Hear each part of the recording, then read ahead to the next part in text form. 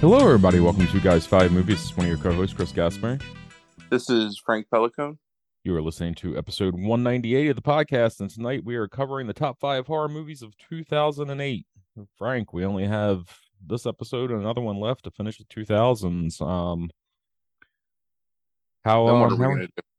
uh, why don't you tell me? I have no idea. We'll see. We have like five ideas, like I think that are like Hmm. floating around. So 2008, I was not your list necessarily, but like it seems like you know a lot of these movies that were released this year or a lot of other movies besides me, but that you've been telling me about. But I was kind of nonplussed as a year just looking over the list of movies. It's either stuff I've never heard of before or just stuff that is just kind of like um There was a really overall. funny Spin Chagrin movie that came out this year. Is that Uninvited? No, The Alphabet Killer. Oh right. That Yeah, yeah, Elijah yeah. Elijah Dushku, Carrie Ellis, Timothy Yeah, Hutton. that's yeah. Yeah, Yeah, that yeah. movie is absolute trash. Yeah, that was fun to hear about. It's a lot of remakes and a lot of like unnecessary sequels, like sequels that are direct to video sequels from long before. Hmm. Although the April Fool's Day remake isn't like terrible, but like, why do you need to make it? Sure. Um, Yeah, I was going through the list too because it has been a long time since I made the list for the 2000s, like a year, I guess, probably since I Oh, yeah, like came up almost with like this last list. December. Yep. Yeah. So I had like forgotten a lot of the movies that were on it, and I think there's small movies that are like direct to video shit, like The Burrowers, which is a Western Tremors movie. Hmm. That's not terrible. I mean, it's a fine movie, but it's nothing like super great about it. Cloverfield, which we talked about this off air, but like was a huge like cultural phenomenon. But when you actually watch it again, like it's fine. It's okay. As a found footage movie and a giant monster movie.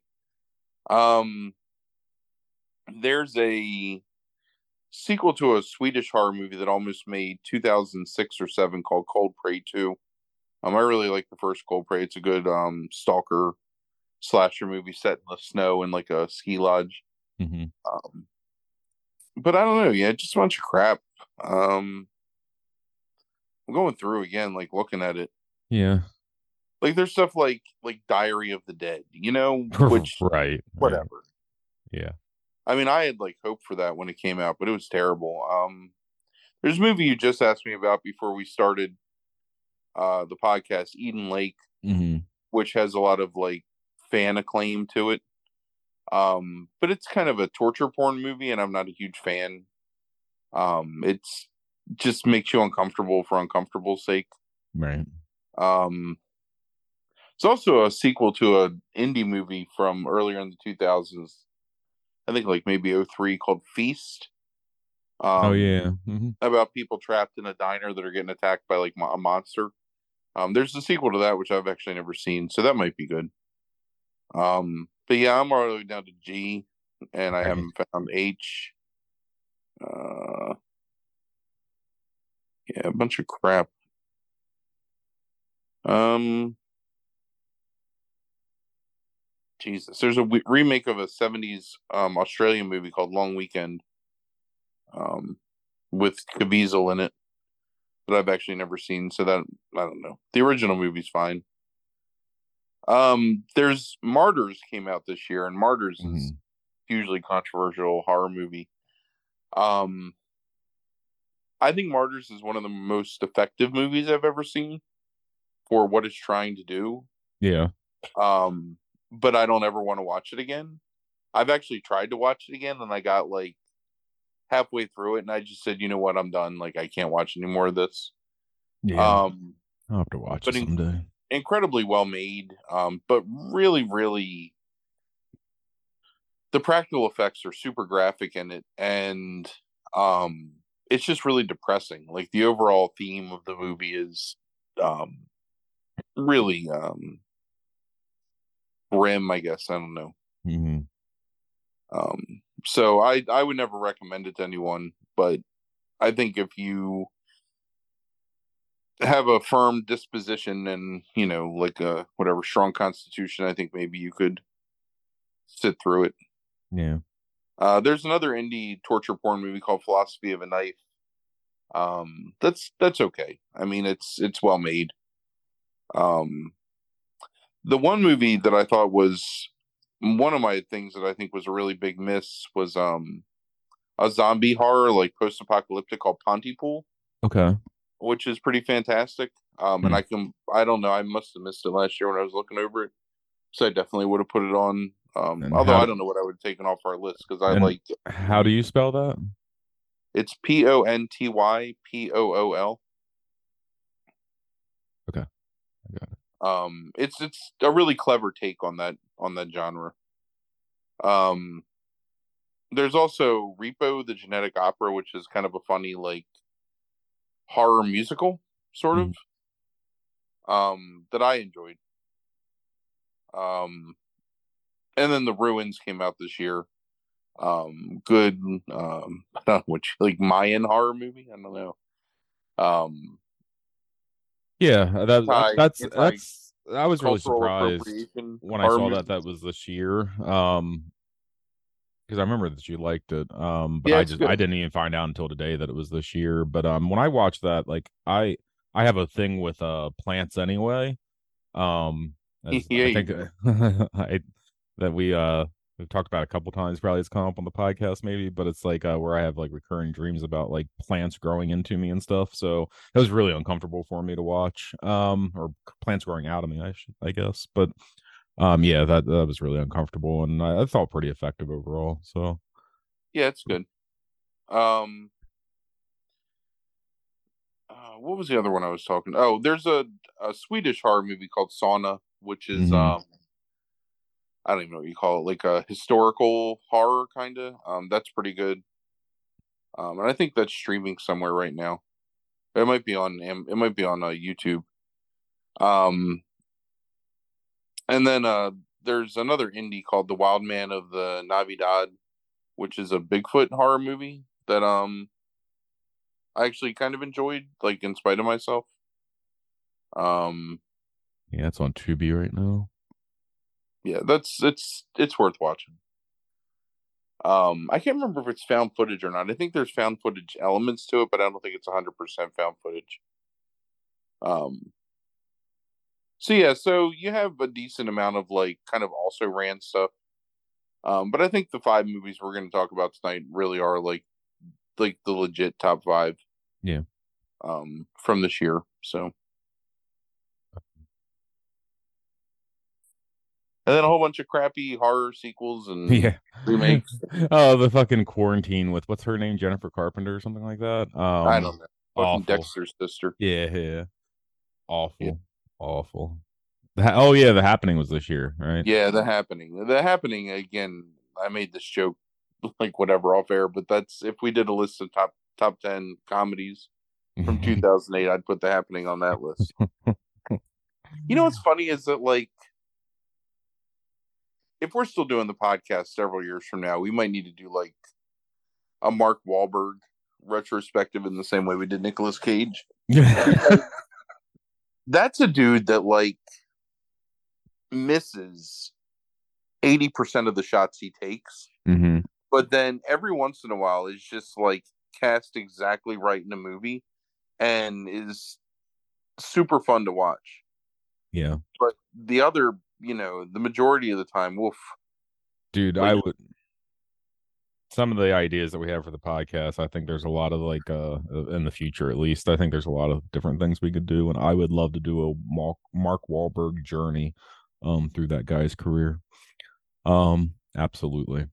I told you that. So my wife is super into Yes. uh action movies. Hmm. I don't know if we talked about this like on the podcast or not, but she had me watch like every action movie on Netflix when I was with her Yeah. recently, and I have seen so many fucking Mark Wahlberg starring action vehicles where he plays a super genius of like military strategy, and it's the most unbelievable thing ever. Right. The It came best, up. It came up briefly. Just to plug the Spin Chagrin. And 2 episodes ago, Frank reviewed Uncharted with Mark oh right, Wahlberg. right. But yeah, that dude's he's something. Yeah. And, the best thing I saw of him where he was like the most believable, and I thought he was fine in Uncharted. I thought he was actually probably the best part of that movie in terms Hmm. of acting. But he's in a Netflix original, or I think it's a Netflix original. But it's on Netflix called like fuck, I can't remember what it's called. It's like somebody's name. Shit. Damn, we talked about it too, like briefly. Hold on, I'm gonna look it up because I Spencer really do. Confidential. Yeah, that's it. Yeah. It's not a great movie, but it's just it's the exact right role for him, Right. basically. So yeah, I'm pretty I was pretty okay with that movie, which I can't say about every other movie as I saw. Oh, Peter Berg directed that. Okay. I mean, he's competent. Yeah, he definitely is. Um. Yeah. No, I would love. I would love to know what Mark Wahlberg thinks of things too. So. Um. I'll tell you in a Boston accent. Yeah. Yes, he will. Like. Oh God, I didn't even think about the fact that he's fucking Sully. Yeah, Jesus. Yeah. Right. All right. So you want to go ahead and get started with this list? yeah. Let's do it. All right. So number 5 on your list is a movie called Left Bank, Belgian, correct? Yeah, Dutch, Um, I guess. it is directed by Peter Van Hees. Stars Leen Kuppens, Matthias Schoenaerts, and Cian Eggers. Has an 83% from critics on Rotten Tomatoes, but only a 40% from audiences. So you want to tell us a little about this one and why I made the list? I think the 40% is because not much happens for long stretches of time in this movie. And I think that people can get kind of bored. But Yeah. um yeah, so taking place in Antwerp, which is a Belgian city, the Flemish side of Belgium, Mm, from what my research, because I always get those fucking Nordic countries confused right. and I don't know who's who. Um, Starring like the poor man's Parker Posey and the poor man's Ryan Gosling as your two leads. Um, Or Matthias. what's that? Or Matthias. He's 100% like everyone in this. So I don't know what it is about Belgium, and maybe it's the beer or whatever. But everyone in this movie looks like they all have a 5 o'clock shadow, including the female lead on her knee for like the last 20 minutes of the movie, which is just weird and never really explained. Uh-huh. Um, they all look drunk, like they're half drunk, like they've had mimosas for breakfast, lunch, and dinner, and they got like the sweats. Yeah, I can see that. And I'm not trying to down it. It's just really fucking weird, like watching this movie, how pasty and gross everybody looks. But anyway, so Maria, um, the lead character, she's a semi-professional runner, part of like the Belgian nationals team. She's young and she's considered like this rising star. She puts a lot of pressure on herself to be successful. And as a result, she strains herself um, and basically is told that she can't run because she develops this. I can't remember like how they described it, but she develops this condition where she faints and they're afraid that it's like the strain she's putting on her body, so she's not Hmm. allowed to run. So in the interim, she meets this dude um, who's charming. He's a used car salesman, basically, but he lives in this luxury apartment on the left bank, which is this exclusive area of wherever they are, Belgium, whatever, Yeah. Antwerp, right? Yeah. Antwerp. Um, and he kind of like hits on her at the gym, and then she meets him again randomly, and then after she passes out, she meets him and then she gets sick and she can't run. So that's when they start to really spend a lot of time together. He asks her to move in with him and she agrees in pretty short order. to the dismay of her mother. So they end up moving in together, and they move into this like posh, exclusive, um, high-rise apartment building in Antwerp. And immediately she starts to not really see or anything weird. There's nothing like really supernatural in the movie, but get kind of like a creepy feeling about the place. She finds out that the person that lived there before them um, disappeared mysteriously. She has a couple of weird encounters with, which actually end up being red herrings, but with a Russian tenant of the apartment. And she's drawn to this room in the basement that's locked and she can't get in. But where at the beginning of the movie you see this other woman go in there and kind of get like disappeared, kind of, which is the previous tenant lady. So a large portion of the movie until you get to about, I'd say like 50 to 60% in, is really just this kind of like slow drama about her and her life and like her budding relationship with this dude. Um, then she contacts the boyfriend.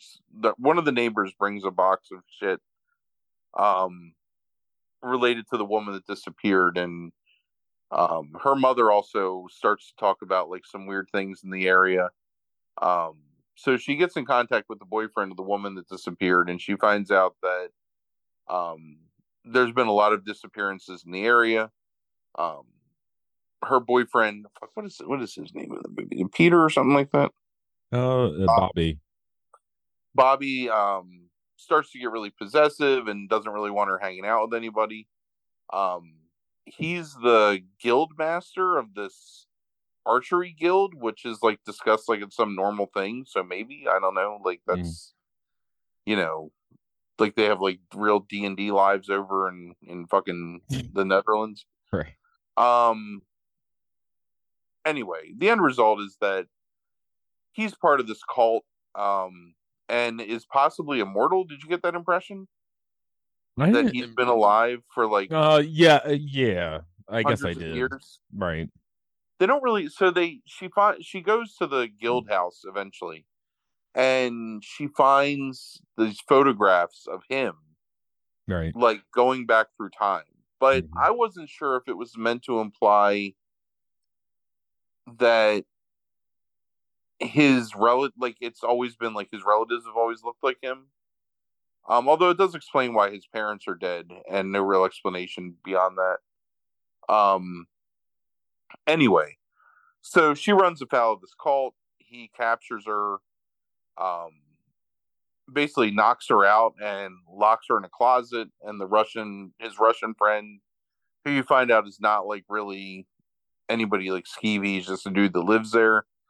Um, reluctantly like helps him like lock her in a room, and then the cops come, and the Russian guy's like, look, he has her locked up in his bedroom, and all of a sudden everybody gets shot with arrows and they die, which is actually like one of the cooler parts of the movie.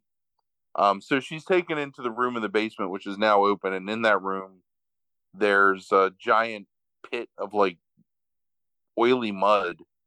Um, and there's this ritual that happens, and she gets pushed into the pit, and she ends up coming out of a vagina. Yes. On the other end, because she's reincarnated as a baby to this couple, um, and presumably to have like a happy life after that. Which is actually one of the more positive endings to a horror movie ever, for a movie that like pretty dour for its entire running Sure.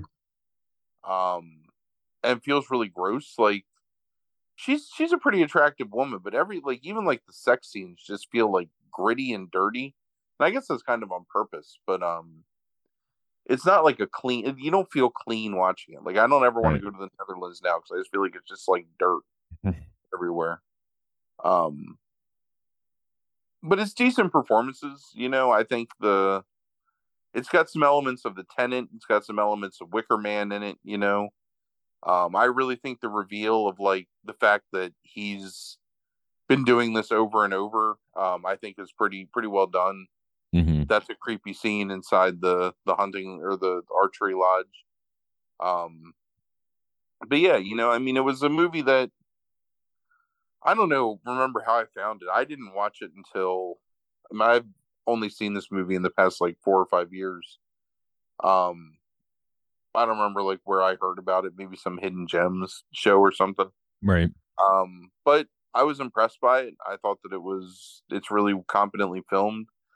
The dude that directed it hasn't done like anything really since. He's done like a bunch of TV, but um, he's done a couple other movies that actually sound pretty bad, and Mm. then like television. So I don't know, but Yeah. I I thought it was the only thing I don't like about the direction is every once in a while like he does this statico like jagging janky jangly camera shit that's really annoying. That would be my only criticism is that some of the direction feels really amateurish. So I guess it kind of makes sense though that he ends up going on to do TV. Like not to insult television, but like it's got a very TV feel to it. Um, Yeah, it's helped a lot by the cinematography. I don't know if it's the direction so much as whoever the cinematographer was on it, which yes, that's right, and good performances and some pretty decent like practical effects. I think. yeah, yeah. They don't really go into a whole lot of anything. I mean, like a lot of the movie again is like slow burn and it takes a minute to get anywhere in the movie. But ultimately, like I think pretty well done and enjoyable, and it's free on AMC Plus or not free, I guess, because you got to pay for that shit. Right. But it's Yeah. streaming on AMC Plus, and it's pretty short, like what an hour and 40 minutes or something. Yeah, something like that. Yeah. Um, Yeah, with credits so probably like worth 135. definitely worth watching, I think. So Yeah. the Yeah, weakest movie on this list, but still a pretty strong movie in any other year of the 2000s, I think. yeah. Yeah, it was a fine movie. Like it did a decent job building tension and keep you guessing of like where things are going on, what was going on. Besides like a lot of people getting bored with it, I think in terms of like the fan reaction. Because I read through to try to find out like what was going on there with that 40% score. There was a repetition of people like kind of hating the ending for different reasons.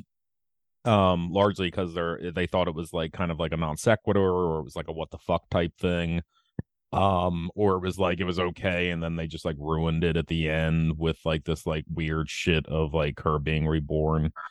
Um and I did find one review said the climax seems gratuitous. Uh, Uh, it doesn't really follow from the story and plays like the viewer has been intentionally not giving the complete story. It's like you've watched a film for an hour and a half and only to find the ending is almost into an entirely different movie that's been tacked on. Um, I think that's probably like missing the subtext, which so I think that the like some of the subtext at least, but I can see the reaction. Uh, to it. Like I think the ending kind of is a little like okay to me, but it was still a solid movie up until that point. I agree with you that it's like finding everything out was like really well done and everything. Um the whole thing with them watching the film strip from like the 1960s, yeah. talking about the cult like doing the sacrifice of um the female sacrifice and the reincarnation and whatever. Hmm. So that's actually the reason why the ending I think is okay. Like because number one, it's so shocking that it's a positive ending, really, like that she's being reborn as this child, and also that it just means that everything this cult was saying is 100% true, right? Like these Right. things they're doing, it seems evil and it's like all dark and weird and gross, but at the end of the day, they really are just like moving somebody into like their next life, basically. Sure. Um, which I think like is an approach that almost never happens in horror. So I don't know. I thought that was kind of interesting, and it caught me off guard, but not in a bad way when I watched it. So Yeah. Yeah, it just kind of like left me nonplussed. But like I didn't think it like ruined the movie or anything like that. Where I think it's probably that ending. All I was bringing up there is yeah, it feels like the ending is like a big sticking point for a lot of people, and that probably like reflects in yeah, that 40% score. I get it. It Um, also takes literally like 40 minutes to have anything happen in this movie. sure, sure. Yeah, it's like almost like a character piece up until a certain. Well, I guess it always is kind of, but like up until a certain point, like it's kind of more of a character piece about like her. That reviewer, that's right, that's why I copied that one specifically. Is their final line was "I was left blah," and they capitalized the L and the B. Um, Clever. Yeah, super clever. That's why they're a reviewer of shit on the internet who did the podcast. All right. Sure, there's some middle-aged white guy too, probably. Um, so the next movie, I don't know, like so the next movie on your list here is an adaptation of Clive Barker. The Midnight Meat Train is directed by Ryuhei Kitamura. Stars Bradley Cooper, Vinnie Jones, Leslie Bibb, Brooke Shields, Roger Bart. 71% from critics, 50% from audiences. This is Ryuhei Kitamura's second appearance this journey through the 2000s horror, as he directed Versus as well, and back in 2000. Mm, Um, one of your favorite movies. yeah.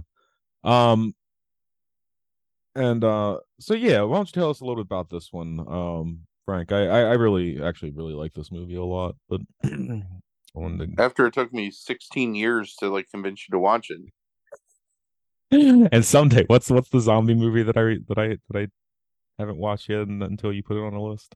I can't remember. Korean zombie movie, like famous now. Train Like to Busan? yes, Oh yeah, that yes, movie's fantastic. I know, I know, I know.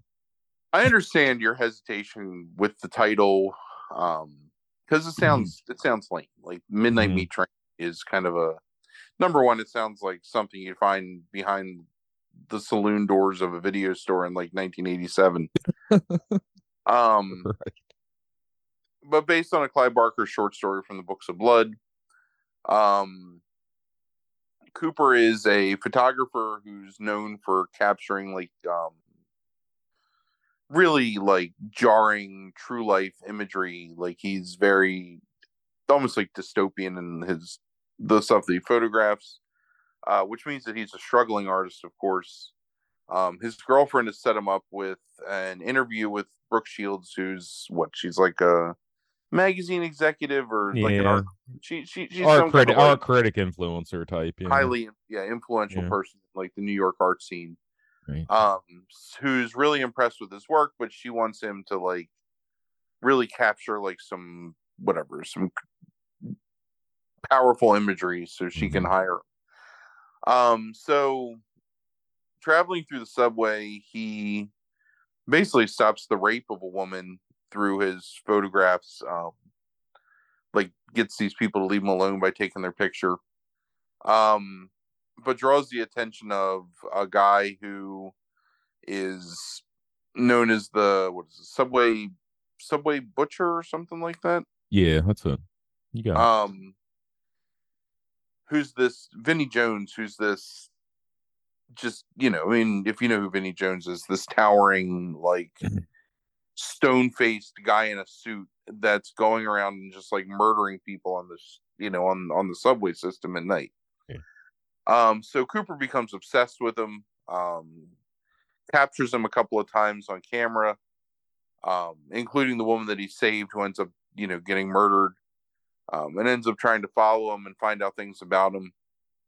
Um, to the detriment of all relationships in his life, like basically like destroys his entire life trying to track down who this killer is.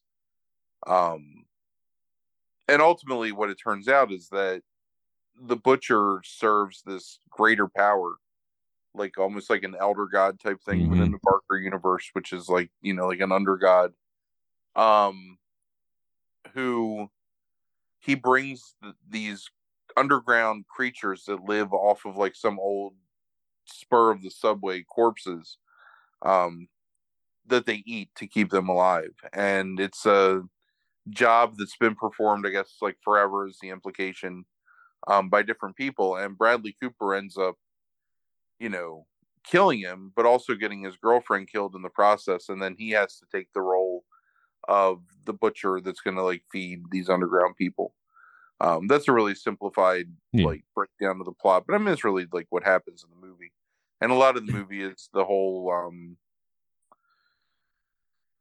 building sense of paranoia and tension where like that Cooper's seeing these things but nobody believes that Cooper's seeing Mm. these things, and the breakdown of like his relationships and the people around him. It is really really well done in terms of like its practical effects, Mm-hmm. and very uh graphic but not gratuitous, I guess, in terms of like the kills and stuff. Like Vinnie Yes. Jones Yeah. is a really imposing figure, and I think surprised that there wasn't like they didn't try and make like a series of things with him as this character, because I think it's a really great performance and a really great look.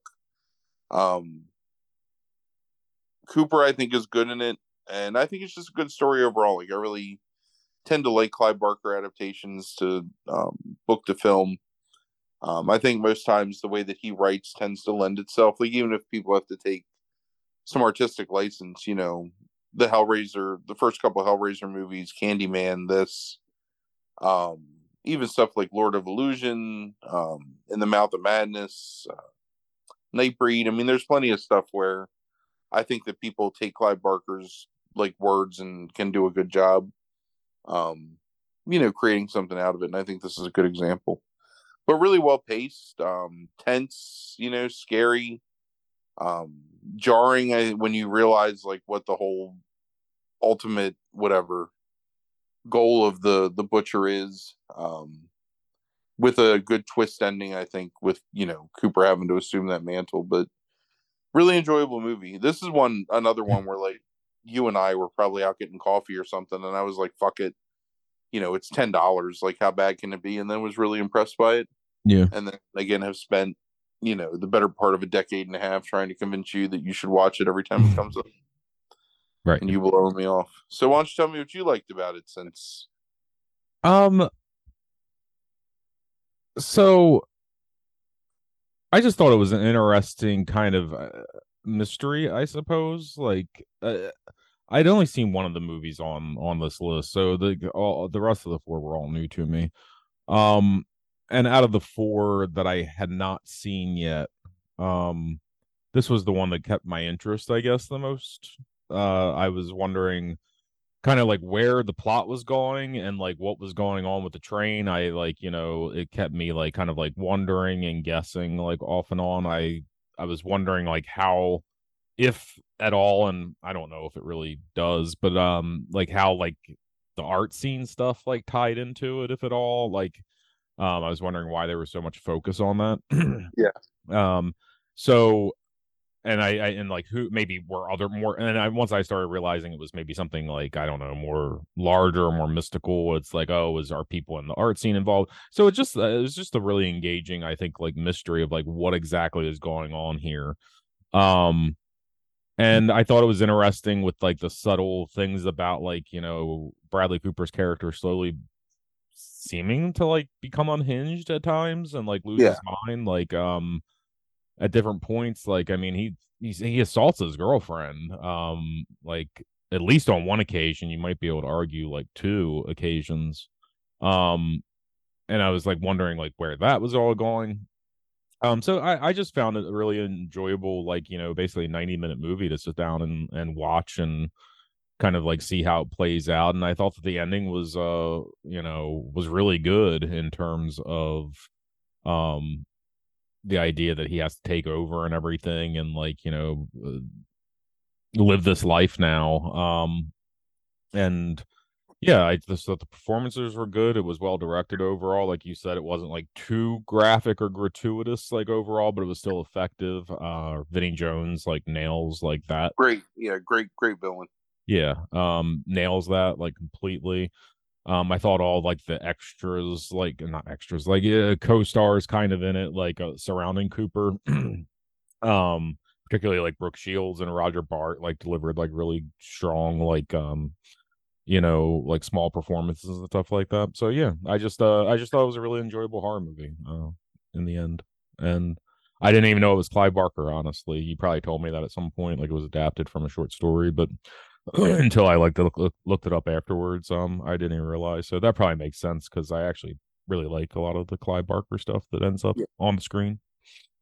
No one of any influence is ever going to listen to this, but I just want to say that somebody needs to adapt the fucking Thief of Always. Hmm. That's the Yeah. Clive Barker thing that I want to see an adaptation of.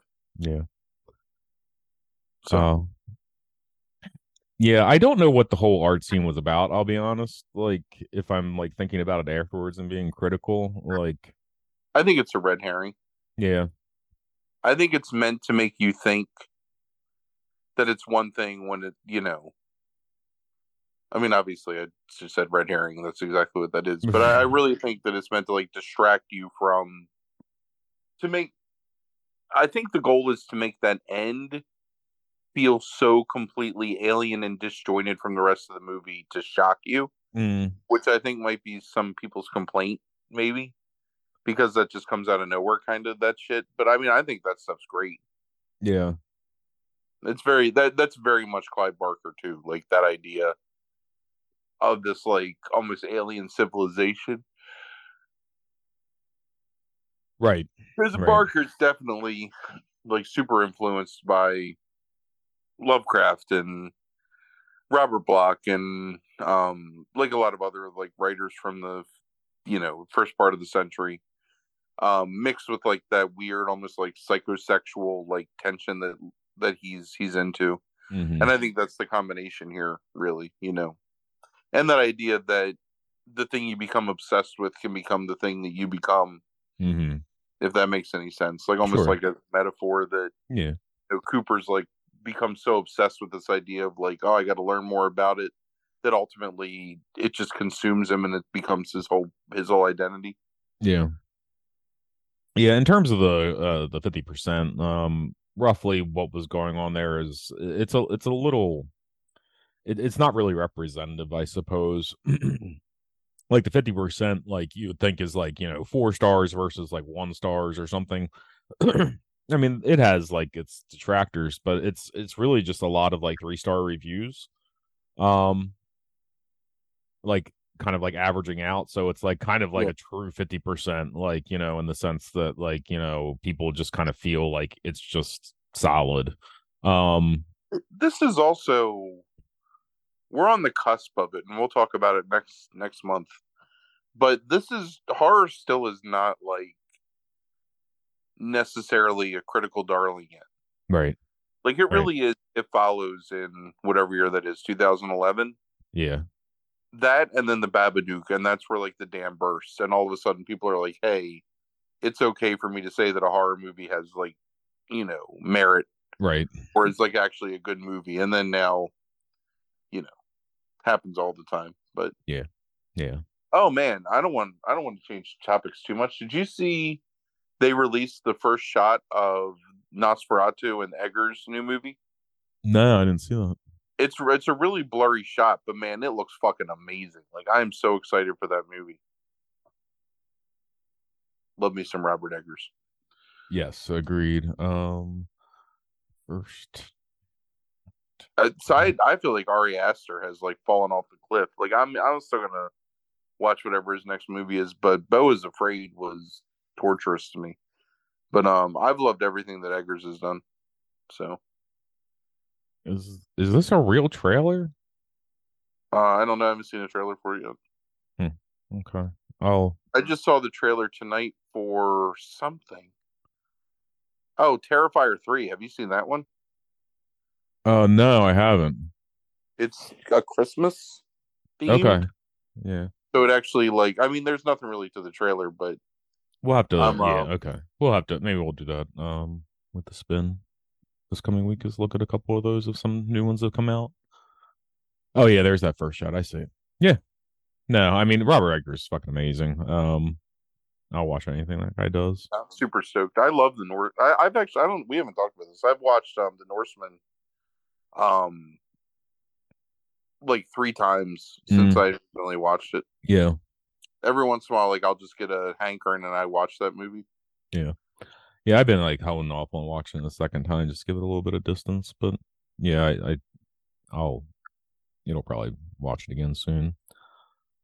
Um All right, so number three on your list, another enjoyable movie. Splinter is directed by Toby Wilkins, and Yep. it stars Jill Wagner, Paolo Costanzo, and Jill. Oh, sorry, I had Jill Wagner twice. I forgot the other guy's name. Shea Wiggum. That's it. Yeah. Um, has a 76% from critics, 49% from audiences. So you want to tell us a little about this one and why it made the list? So I want to first of all say that like every one of these movies is kind of like an indie horror movie, sort of. Mhm. Um, and I think it really shows like the power that you can have when you have a really good idea and you devote the budget that you have for your movie to like one specific thing to make it matter. Right.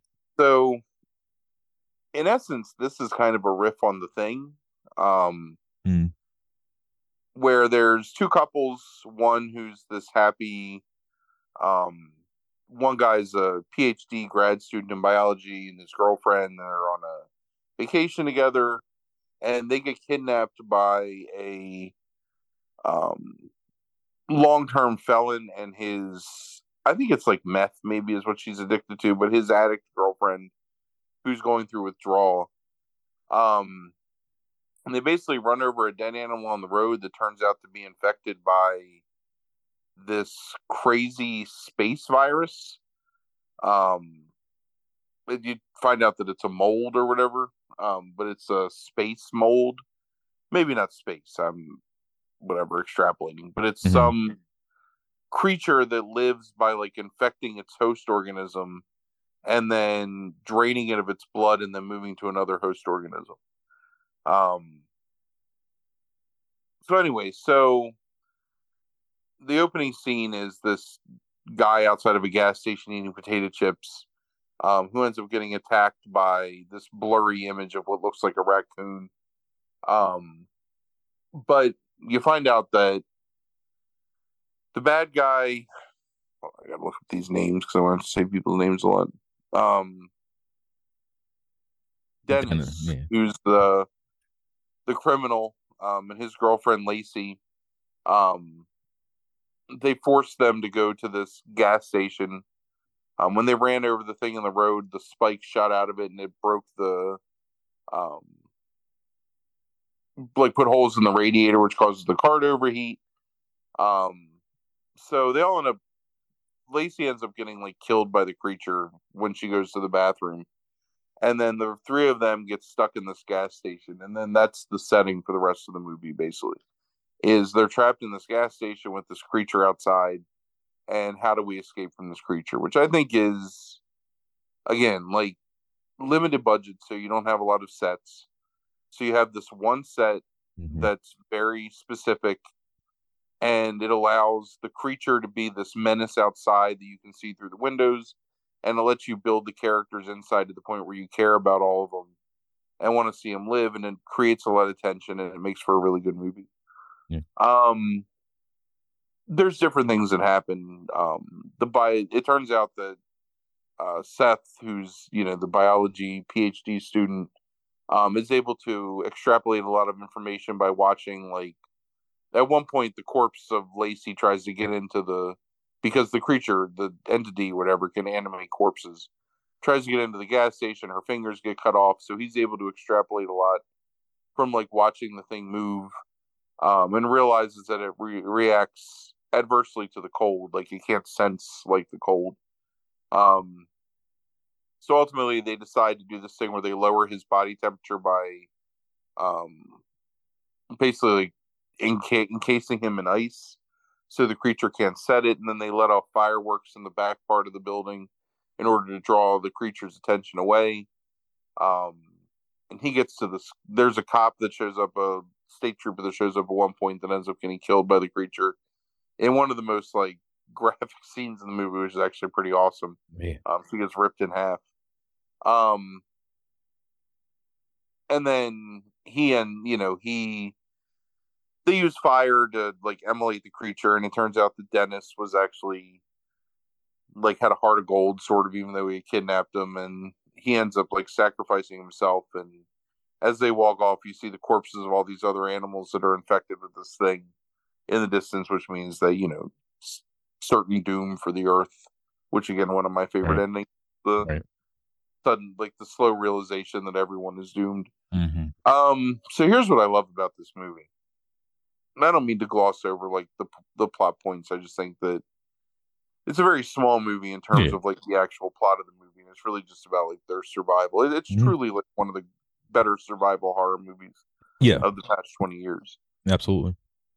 The practical effects in this movie are fucking mind blowing, I think. Like how great, like it really reminds me that they must have been super inspired by like Rob Bottom and his work on The Thing, because it's very inspired, like in terms of the way the creature moves and the way it animates corpses and like limbs turning in weird directions and heads rotating the wrong way, and just the Lacey corpse bashes its head repeatedly against glass trying to like get in and trying to get to these people, and it's like nightmarish to like watch. Mm-hmm. And just the absolute like love and attention and care that's put into making these practical effects work and be effective and be believable is out of this world for this small, indie movie that costs, hold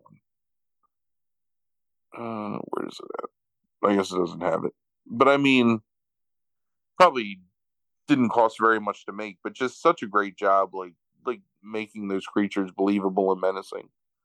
Uh, but yeah, I this is another one. Like I think it was a Walmart special or something where you and I were out getting coffee one night, and I picked it up for probably like $10 or $11, just on a whim because I had nothing else to watch, and was just completely like blown away by how much I enjoyed this movie.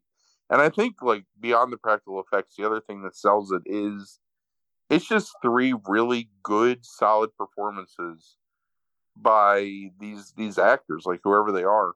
Um, they sell you, they make you believe in them. Um, I like all the characters in it. I think all the Mm-hmm. performances are excellent, and I think the direction is just really competent. Kind of. This is another one where this dude, he's done like nothing. Nothing.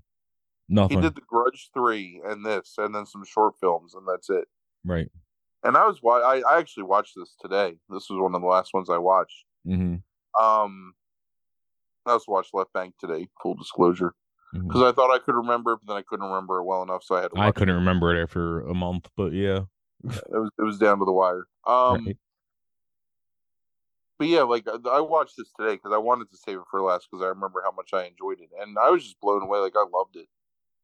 Loved watching it again. It's a really entertaining, really fun movie, and really I think like a worthwhile successor to something like The Thing, which is really high praise when you consider how much I love that movie. Right.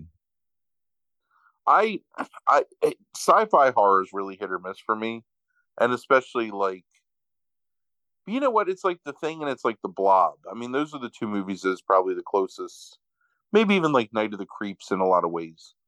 But just smaller, like on a smaller scale. Mm-hmm. Um, yeah, I don't know. Just really entertaining movie. Yeah, I certainly understand why you rave about it. It's a really solid movie. Like I think in my mind, even though it was The Thing's probably more apropos, I was thinking about almost like Night of the Living Dead. Like that idea of like being trapped in one location kind of, and um trying to like fend it off and stuff. Yeah. And I really like things like that if they're done well, and I thought this one was one that was done really well. You kind of like mentioned a lot of my points, but I one of the things I really liked about this is that I thought all the characters were likable, and like I'll always bring that up when we talk about horror. I don't understand that trend that started at some point of making, I mean, and you see it in the 80s too, but it's like this trend of making characters unlikable so that like you're Right. almost like rooting for the villain or the the thing or whatever. It's the monster. it makes no sense to me. And like these are just kind of like everyday normal people that like you want to kind of see get out of the situation.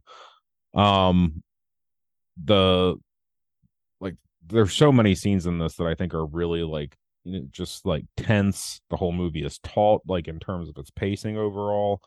um and like you said, I mean, I'd like those endings as well. So but yeah, it's really well done. For I really sat here for a couple minutes while you were talking and tried to find the budget, and I just can't find it anywhere. But yeah, you can tell this is low budget, but I think that adds something to it in some ways. Even, I mean, yeah, like the effects are well done, but it's well filmed. And because they're in that one location, like you don't even notice that it's Right. like that, really. Yeah, it's um pretty genius, honestly. yeah.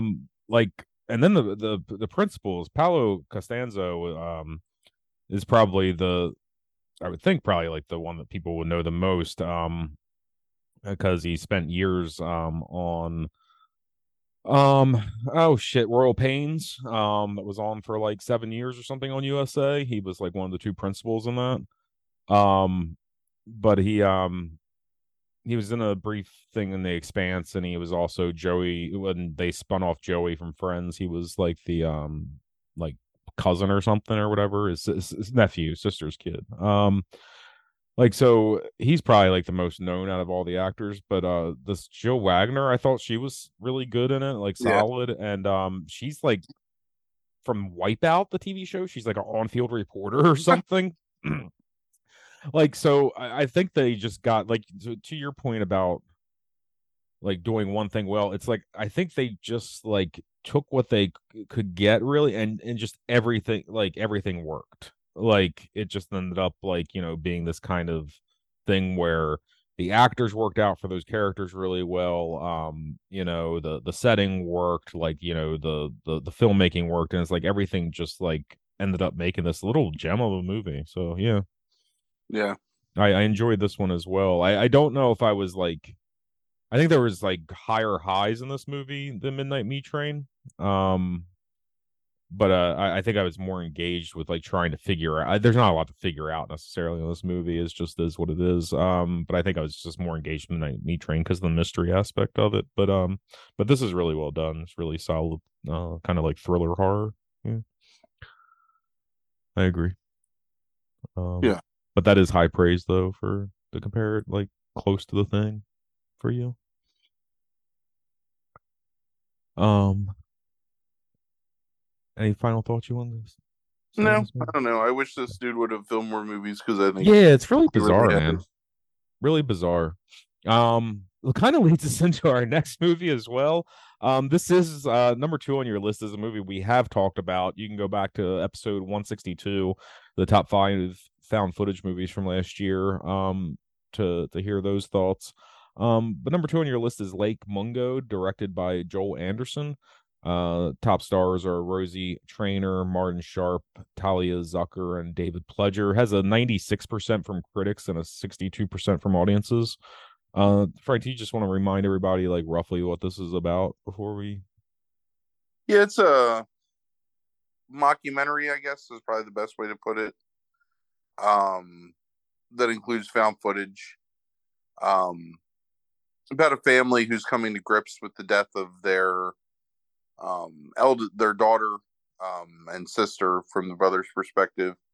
And as the movie progresses, it unravels more mysteries about her and her life. And there's a supernatural element where um, there's footage captured that they think is her ghost, basically.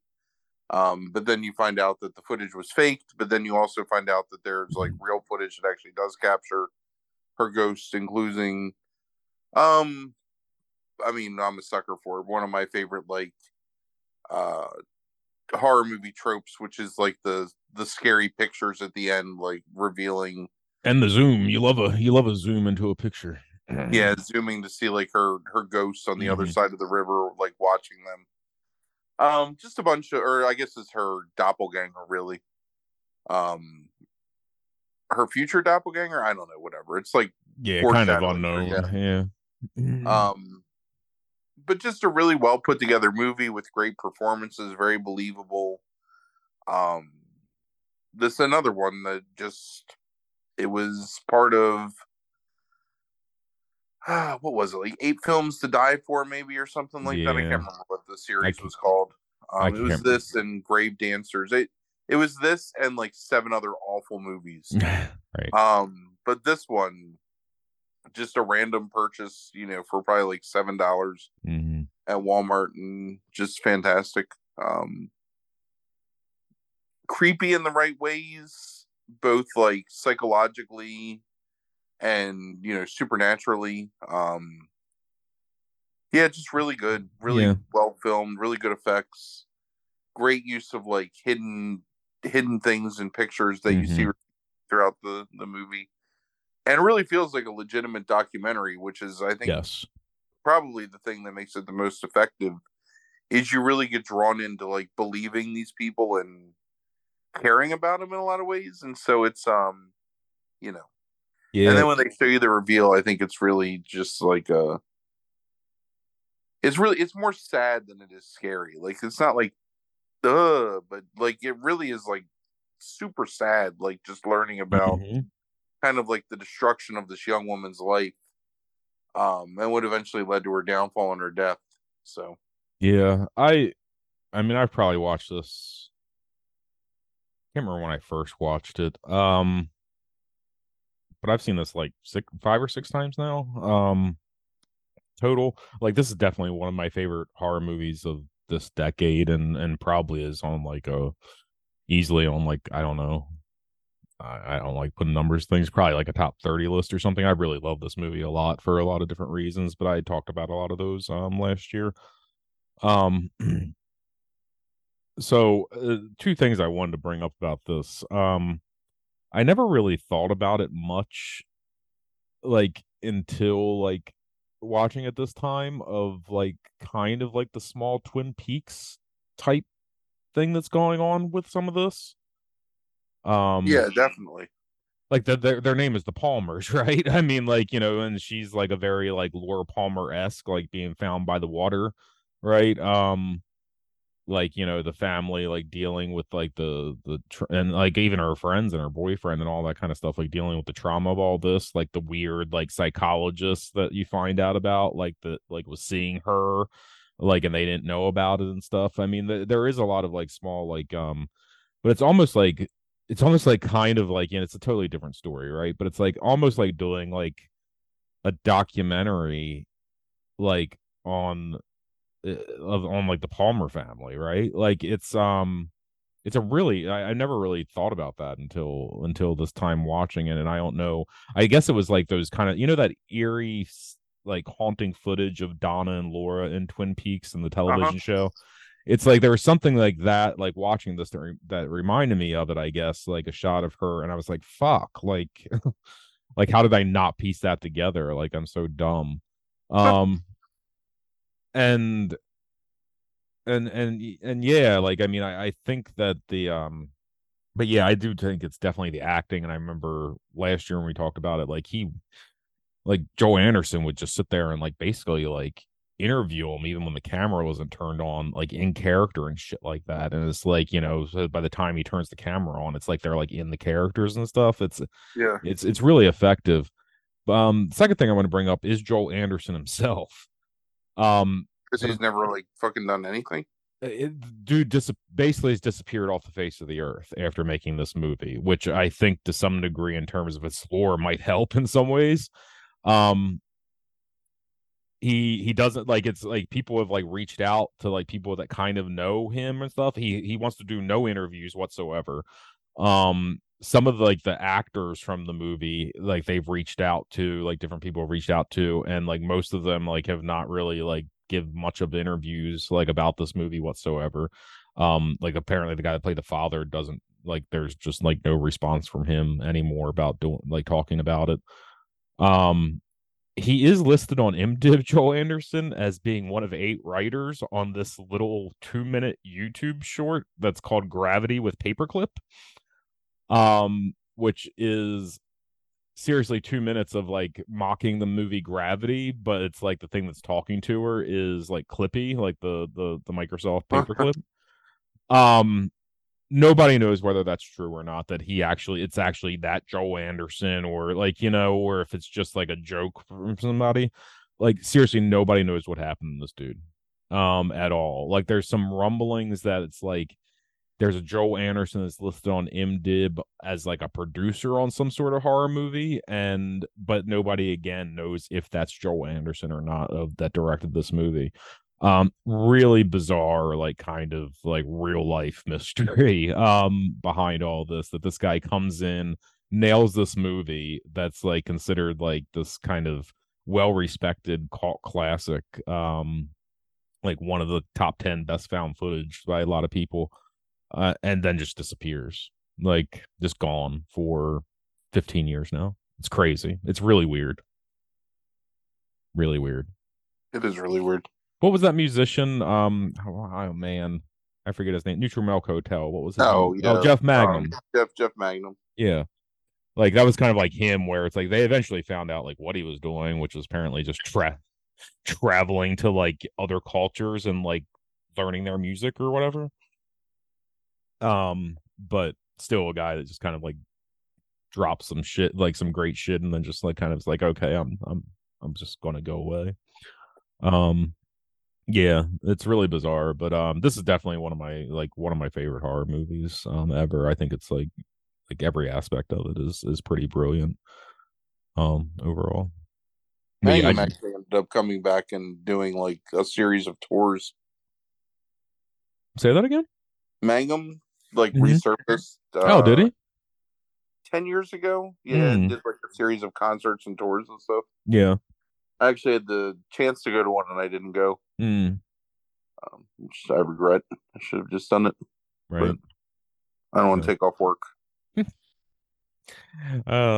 Yeah, that's what we'll all be Really saying. fucking But long. when on our deathbeds, that's what we'll all be saying. I know. Um, all right. So number one on your list is the original Let the Right One In. We talked about the American remake of this in episode 143, which is top Mm. five horror remakes as good as the original, a couple years ago.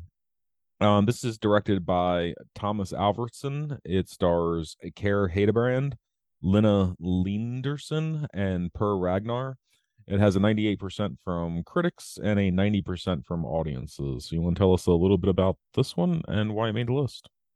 So it's roughly the exact same plot with some minor changes as the Let Me In. Mm-hmm. Uh, that would come out a few years later. Young boy who's bullied at school. Child of divorce, no friends really. Um, Meets a young girl in sitting in the snow in his the common area of his apartment complex, wearing no shoes, who he ends up like making friends with because she's like basically the only person that'll talk to him. Um, she lives with an older man who is implied to be her father, but actually turns out is her caretaker, and also possibly like a child molester is the implication. Mm-hmm. And that she's a vampire who has been basically she's been stuck as a child because that's when she turned, and she's been using adults to sort of get her around and hide her existence for a long time and secure her, like victims basically. Right. So they developed this romantic relationship almost, although romantic might not be the right word, but really close bond with each other. She kind of teaches him to stand up for himself, which results in him injuring one of his bullies when they try to assault him at one point. Movie ends with him. He starts to swim. He gains confidence. He becomes more athletic. Like he starts to gain friends. But the family of the bully, like his older brothers, want to teach him a lesson. So they end up cornering him in the um, fuck. Why can't I? The pool. pool where he's swimming. Mhm. And she ends up coming and saving him, and then the thing is on fire, so he's presumed dead. And they sort of the end of the movie is them traveling off together, um, knocking on her case, like he used to knock through the wall into her bedroom. And the implication being that he's now taken the spot of the caretaker for her for until he gets old and becomes useless to her. Also, that she's maybe not a she, that is like a castrati from Mhm. the several centuries before. So actually a boy. So there's a interesting, I don't know, homosexual like subplot there, sort of. Um, that's really uncomfortable when you think about the older man, sort of. Mhm. But also makes it kind of poignant with the kid that plays Oscar. So,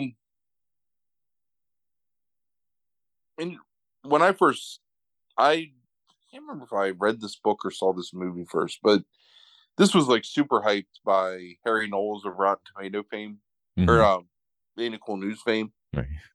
which is how I discovered it and what caused me to want to read it in the first place. And then saw the movie and really impressed by the cinematography, the acting. I think both Kar Hildebrandt and Lena Leanderson, who play Oscar and Ellie, um, are really great, like young actors, really powerful performances. Um, it's a very dark and sad story, both in terms of like both of them kind of just being orphans in a lot of ways and sort of at the mercy of other people. Him being kind of abandoned by his dad and having to live with like his crazy mom, and her Mhm. sort of being stuck as a child forever is it's just a pretty haunting story, kind of. I will say that I think that it is adapted better in the remake of it, the American version, Mhm. which is not something I usually say, but we talk about that during the view review, where I just think that Right. I think it actually captures their relationship a little better, and I think it makes it a little more heartbreaking and poignant, like the whole thing. But I still think this is a fantastic movie, and I absolutely loved this movie when I saw it for the first time. Probably the same year it came out, or maybe like the year after. But yeah, really well filmed, great performances, the right mix of eeriness and romance, and I don't know, like everything basically. It's a pretty complete movie and really well done. And it was really difficult for me to put this above Lake Mungo, because I do think Lake Mungo is kind of a masterpiece in a lot of ways. But in terms of like immediate influence, I think that Let the Right One In definitely had more impact on kind of paving the way for stuff like, again, the Babadook, It Follows, The Witch, like Sure. those early 2010s horror movies. And this is one of those things that I think drew a lot of interest because of just how much it was talked about, and how much people were um, really into the movie when it came out. I mean, it was like universally acclaimed when it was released. Yeah, I mean that makes sense. I mean, yeah. Like and it was nominated for an Oscar, right? Like for like non like best foreign film or something like that. Like um It won a so whole bunch. Or won, and it was nominated for a whole bunch of awards. yeah. And But I it's mean it's it's one of those things where like vampire movies can be so boring, and we just talked about 30 Days of Night, mhm. which is a fine movie, but it's just so like trite in a lot of ways. And this is, I mean, I know it's like based on a book, and the book goes into a little more depth, but just such a unique look at like vampirism, kind of. Yeah, it's a totally And different take on it, right? I mean, than what we're used to. even Um though Anne Rice has the whole like young child vampire thing, I mean, I think it's just like a real look, not real, but like a more realistic look at like what would this actually be like if these things existed, you know, and if Yeah. there was a child vampire, they would have to have some kind of like older caretaker to move them Hmm. around Sure. to avoid suspicion. So Yeah, I mean, and that gets like dramatized a bit more, like in the Anne Rice stuff, even if it's brought up, and really, it's just like that character is just to serve like in a lot of different roles and really has no agency, which kind of works in that movie. But yeah, this I understand why you kind of like said realistic. Like this feels like a more kind of nuanced, subdued take on that rather than this kind of like dramatic flair of the Anne Rice Claudia character. yeah, Um, but yeah, I mean, this is a good movie. I thought like this version of it, like the Thomas Alverson, like is a little too pretentious maybe at times. In like the way that he films some of this stuff, and I'm not even saying that it's bad at all, like in the sense of like his directing, but I thought like some of it could not feel so artsy. And I think one of the things that, having seen this now because I never saw it, is Matt Reeves like does a really great job of taking the story and making it palatable to an American audience like me, and like not losing anything in it when he does that. right. And actually gaining some things, I think, because I think it's a much more effective and like tight Right. telling of this story. Yeah. I think he like puts the emphasis on where things should matter more. And I don't know if that makes sense. But because I think it's actually like a longer runtime in the American version, but it's like it doesn't feel long. This felt a bit long to me watching it, where the American version didn't feel that way so much. Um it could be a language barrier thing, I'm not sure with me. But yeah, I won't say like I greatly enjoyed the American one, but I enjoyed the American version much more than this one, even though I still think this is a good movie. At the end of the day.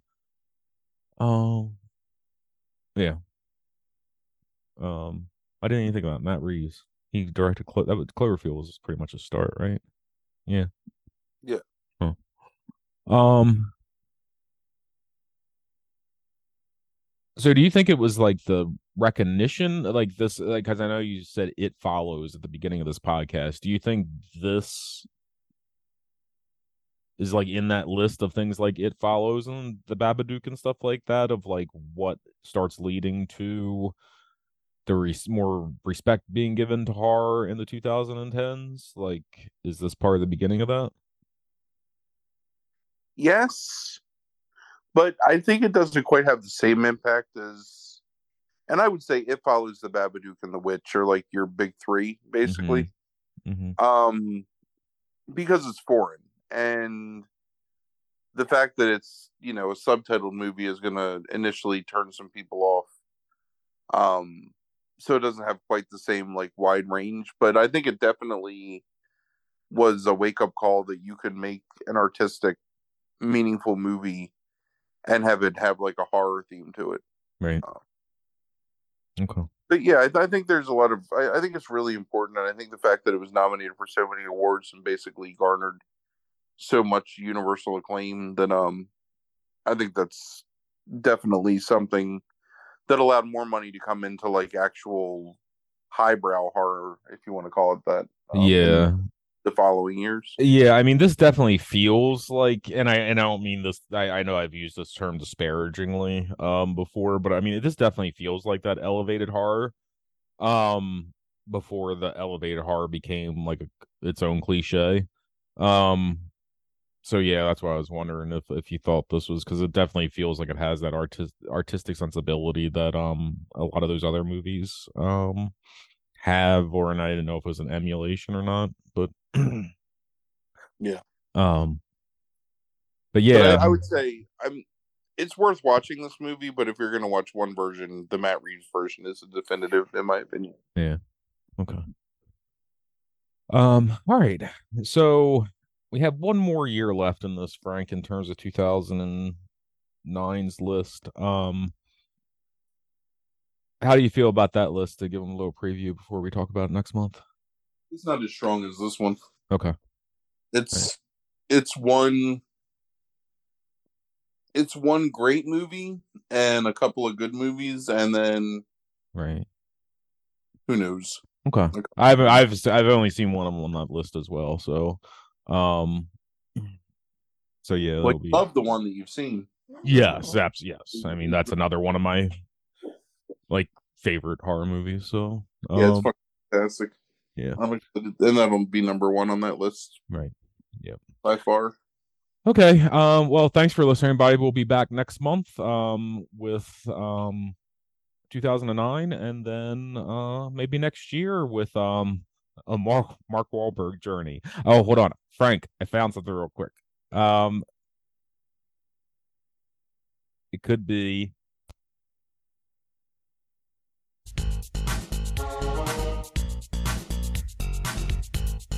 You feel good about yourself? This could be the intro, Frank, to the Mark Wahlberg podcast. Just think about it. Just trying to sell you on it. The MIDI version of Good Vibrations. Yeah, amazing. All right. Thanks for listening, everybody. Deuces.